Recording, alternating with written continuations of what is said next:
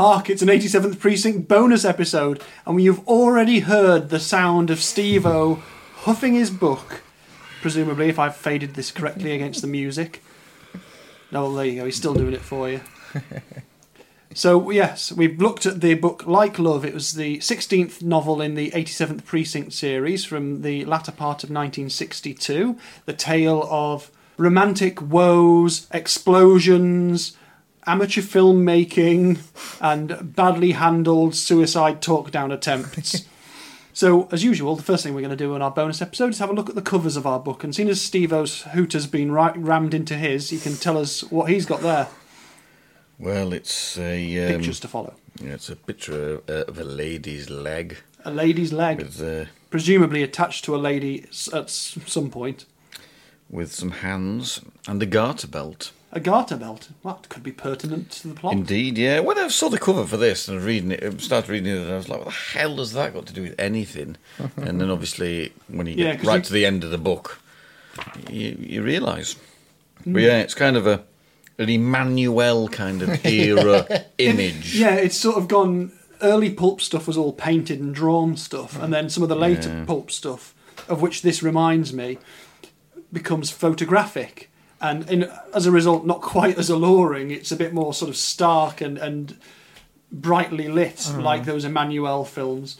It's a pan edition, isn't it, that you've got? It is. It's the 1976 pan, and it cost me £2.50 from the scribble inside this. Or £250. I can't remember which. But well, do you think you'd remember whether you'd spent £250 on a book? I don't know. It might. Your finances might support that lifestyle. I was desperate to finish the collection. You saw that garter belt on the cover. The smell is of a medium smell. Medium. Okay. So well, I've also got a pan edition, and I'll just go next with mine. Mine doesn't have a garter belt on the front. Mine's the 1980 third edition in the pan, and it cost me £1. But the cover of mine has a reproduction of the crime scene drawing that's featured in the book. Oof. And in an evidence bag on top of it is a horrible pair of red panties with black lace around them. Can I have a look? A little tag on it, which I'll pass it over in a second, Steve. Sorry. But the police department evidence tag has been filled out to say that it was found by Detective Cotton Hawes in the presence of Patrolman Robert Gennaro. Oh, so his brother. Yeah, presumably. So clearly the art department's tried to go for Dick Gennaro there, didn't know his first name and just called him Robert, even though I don't think he's in that scene even at all. Even though Dick is clearly short for Richard. That's a bit strange, isn't it? Yeah, I don't really know. Mine's fairly... It's got an alright odour for a 1980 paperback, sorry. I'll pass that to Steve-O to compare, see whether... Yours is a bit more beaten up than mine. Mine's yours is more very, pristine. very good condition. Well, for £250, you expect it. You get what you pay for. And Morgan, you've got... it's just the Odorless. Standard 2005 Orion edition. What's the cover on that then? It appears to be a broken gargoyle. Oh, presumably then that's suggesting that the building that she was stood on, the girl Blanche in the first sequence, knocked a gargoyle off. Does she? I don't think she does that, does she? I don't think she particularly does. I think there is a mention of a gargoyle, definitely. The one passing mention. Well, does that suggest that the person who designed the art for that book got as far as page 1? I think so, yeah. And they're like, yep, that'll do. Yeah. Next. Yeah, so that's it, yeah. The ledger was perhaps a foot wide, running around the 12th floor, broken at the building's corner by one of those grotesque gargoyles which adorned many of the city's oldest structures. Yeah. The girl was unaware of the grinning stone head, unaware of the detectives, yada, yada, yada. Blonde hair whipping over her shoulders. We can see some blonde hair in there. Some blood. So it's like... I think they got up to page 2, actually. So, there was me mocking them for only looking at page 1. Never let it be said that they're not doing a thorough job. Of getting possibly 250 words into the book before going, yeah, that'll do. What's the dedication in that one, Morgan? It's to Dragika. It's got a little bit. It's not just the standard one. So before 1995, it was only Like Love. Then I met my wife, Dragika. Oh, that's sweet. The original dedication in my edition, and presumably Steve-O's as well, is the book is for Vivian and Jack Farren. And I could find out a little bit about them, not much, but Jack Farren himself was a native New Yorker about the same age as Evan Hunter, Ed McBain, who was a Broadway producer and who also produced the film Fuzz in 1972. Ah. And he also produced the US version, which I think might be the original version, of the TV programme Call My Bluff. Memories of Call My Bluff. I wonder if it was like our version of Call My Bluff. I would hope so. I think ours presumably was based on American. Well, Bob. I mean, maybe this is a huge memory. Maybe there's millions and millions of people who have a Call My Bluff memory, but not all of them will have Bob Holness, Alan Corran, and Sandy Toksvig as their main people they recollect. Alan Corran syndicated throughout the world for his quips. So you're left in a Alan Corran thought moment there. And Alan Corran... That sounds like a progressive rock band. The Alan Corran thought moment. They'd probably be supporting the Alan Parsons project. So only bands with Van in the name can support each other or play with each other, and only bands with Alan in their name. Got to have a system, haven't you? Yeah. If no one's listened to the main episode, that won't make any sense. It barely makes sense as it is. Anyway. Yes, but Vivian Farren was an actress, but I think a stage actress, therefore not many credits to find online, really. So those are the editions we've got. I did, when it was Valentine's Day on the Twitter feed, I found loads of the covers and put them up online for Like Love, as I think it's the only book in the series that's got the word love in the title. Oh. And there is quite a variety of them, but I think quite a lot feature garter belts or panties, which makes them, I don't want to say embarrassing to read in public, but if people don't know what the books are, then it's a bit of a weird thing, especially as it's a really horrible pair of pants. Yeah, of all the colours you could choose, that colour red with that black lace trimming, not for me. Yeah. I'll stick with me gargoyle. Yeah, you'll be a sexy gargoyle. So I put the call out for some listener questions, and I received some. And one that I did receive was, he said, clearing my throat to read it properly, was not written on the piece of paper I have in my hand. Oh, that one is said. This was from one of our Twitter followers, which is George Kelly, who you can find at GKellyFiction, who himself is a crime and mystery writer in London. And he asks, did McBain envisage the 87th Precinct series ending?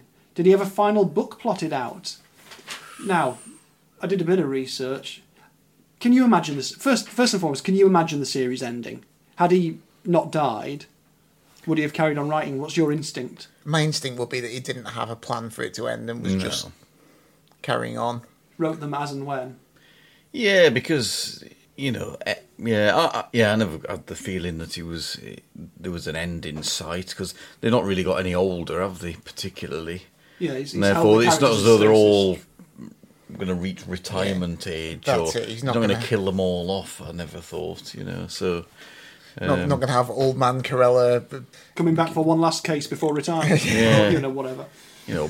Pete Burns must be about 90 years old in he's already ancient if you follow the timeline by this point. Only 16 books. Well, he's permanently in his 50s, isn't he?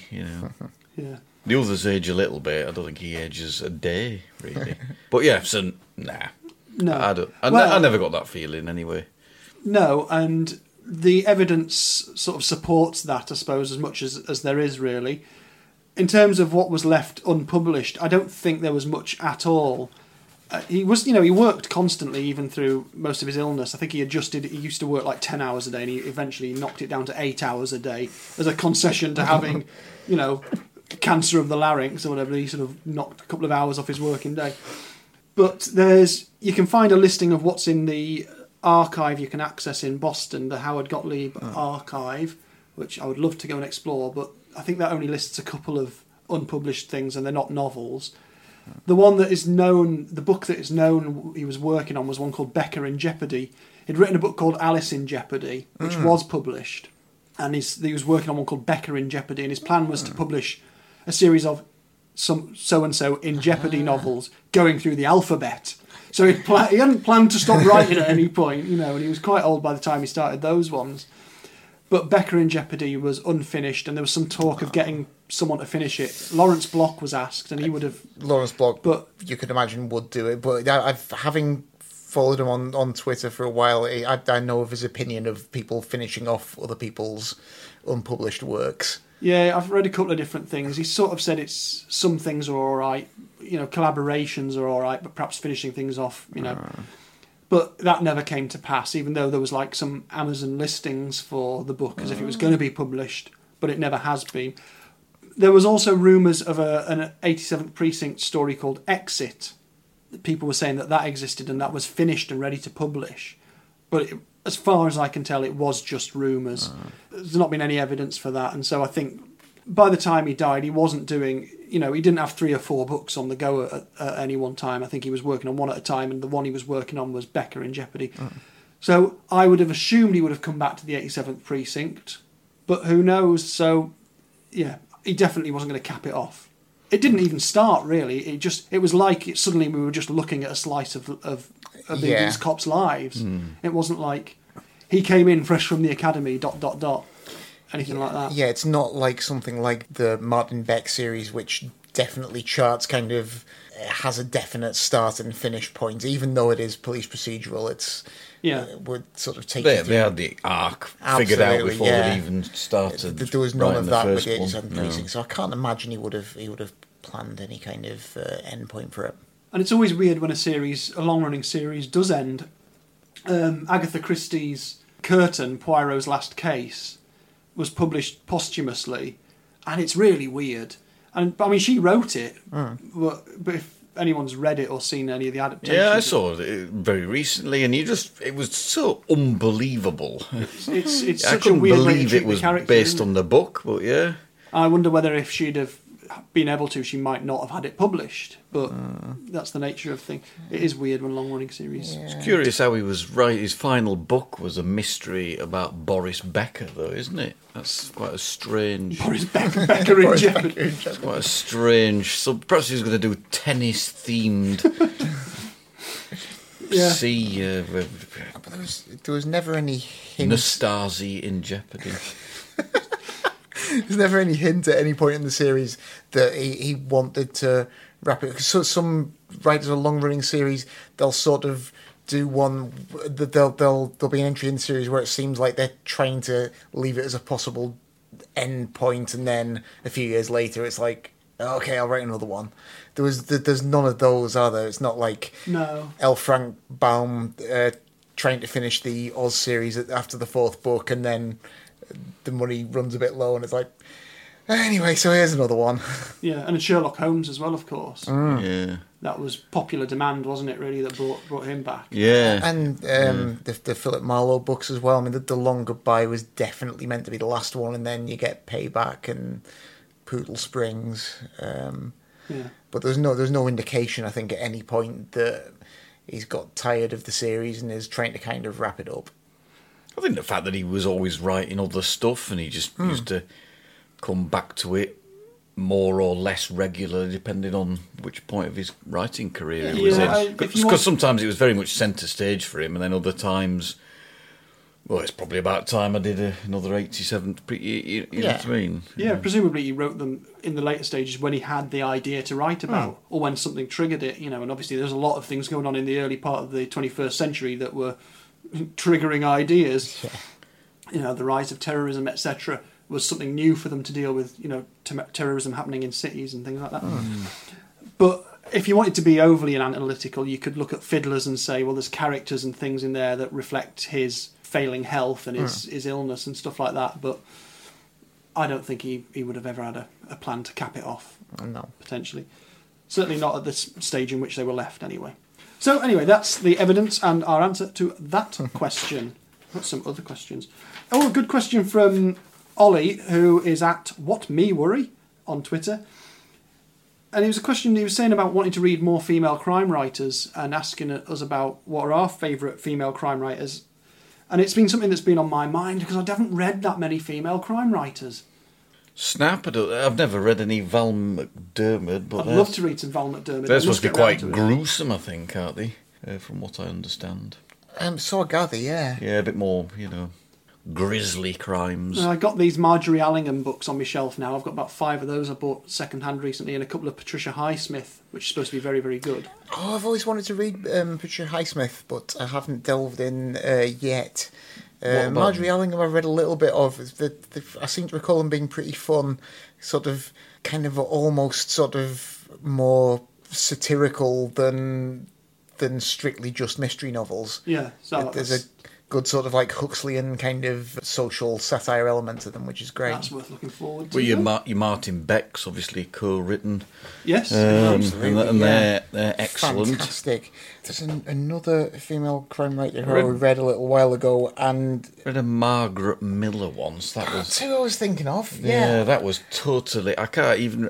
All I remember is it was totally insane. This book, and it was just like. Oh my! It was about somebody locked in a room or something. What on earth is it called? Another one. It's got someone who's like bricked up in a. Because I've read one Margaret Miller book and I thought it was excellent. Yeah, same here. Yeah, it was one of those crime masterworks. So yeah, Margaret Miller might be somebody worth. I think she's definitely one to out. investigate further. Yeah, because the one I've mainly read is Agatha Christie and mainly the Poirot stories. What about Dorothy L. Sayers as well? Not read any Dorothy L. Yeah, Sayers. they're supposed to be very good, I think. But probably a lot of these, you're kind of overwhelmed about how many there is to read, and you're just like, Yeah, and you tend to fall back on the things you feel you can rely on. Yeah. So when you've got a series like the Ed McBain stuff, obviously he is someone my eyes constantly open for, and I've started reading the Lawrence Block stuff as well, and it's so enjoyable. It's like, I want that stuff. That is the thing with crime fiction. There's so many things you can just latch onto, and many people have long careers and are very prolific, so you just once kind of get into one of Rex Stout's Nero Wolfe books, and then you sort of, that takes up your next 30 years. And But yes, I'm extremely open to suggestions, as I'm sure all our listeners would be interested in these things. So if you've got any ideas about female crime writers, then do share it with us on our Twitter or Facebook or Instagram or email us or whatever, because it's really interesting, and it's nice to get names to have to look out for and get on your shelves ready to be read. So there you go. Right. Okay. Checking my details here. Checking my pieces of paper. Mm-hmm. Oh, we had a question sent in whilst we were recording. This is the kind of bleeding edge technology we're operating with here.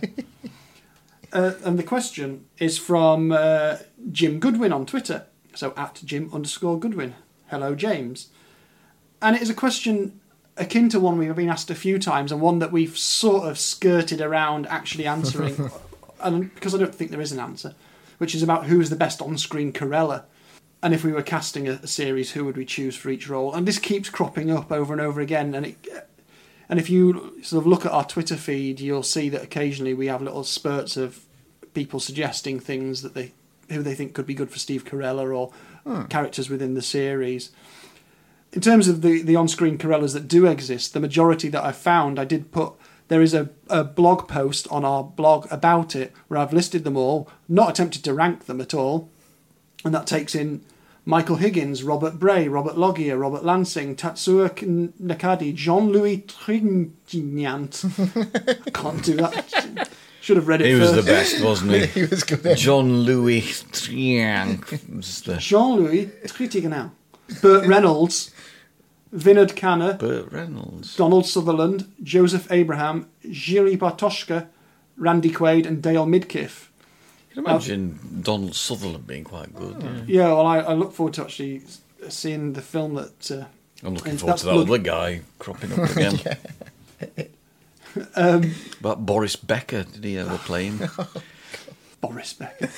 The pictures I've found of the various Corellas that I've put on the blog post from a little while back they're all pictures of these actors as Corella, not just random pictures.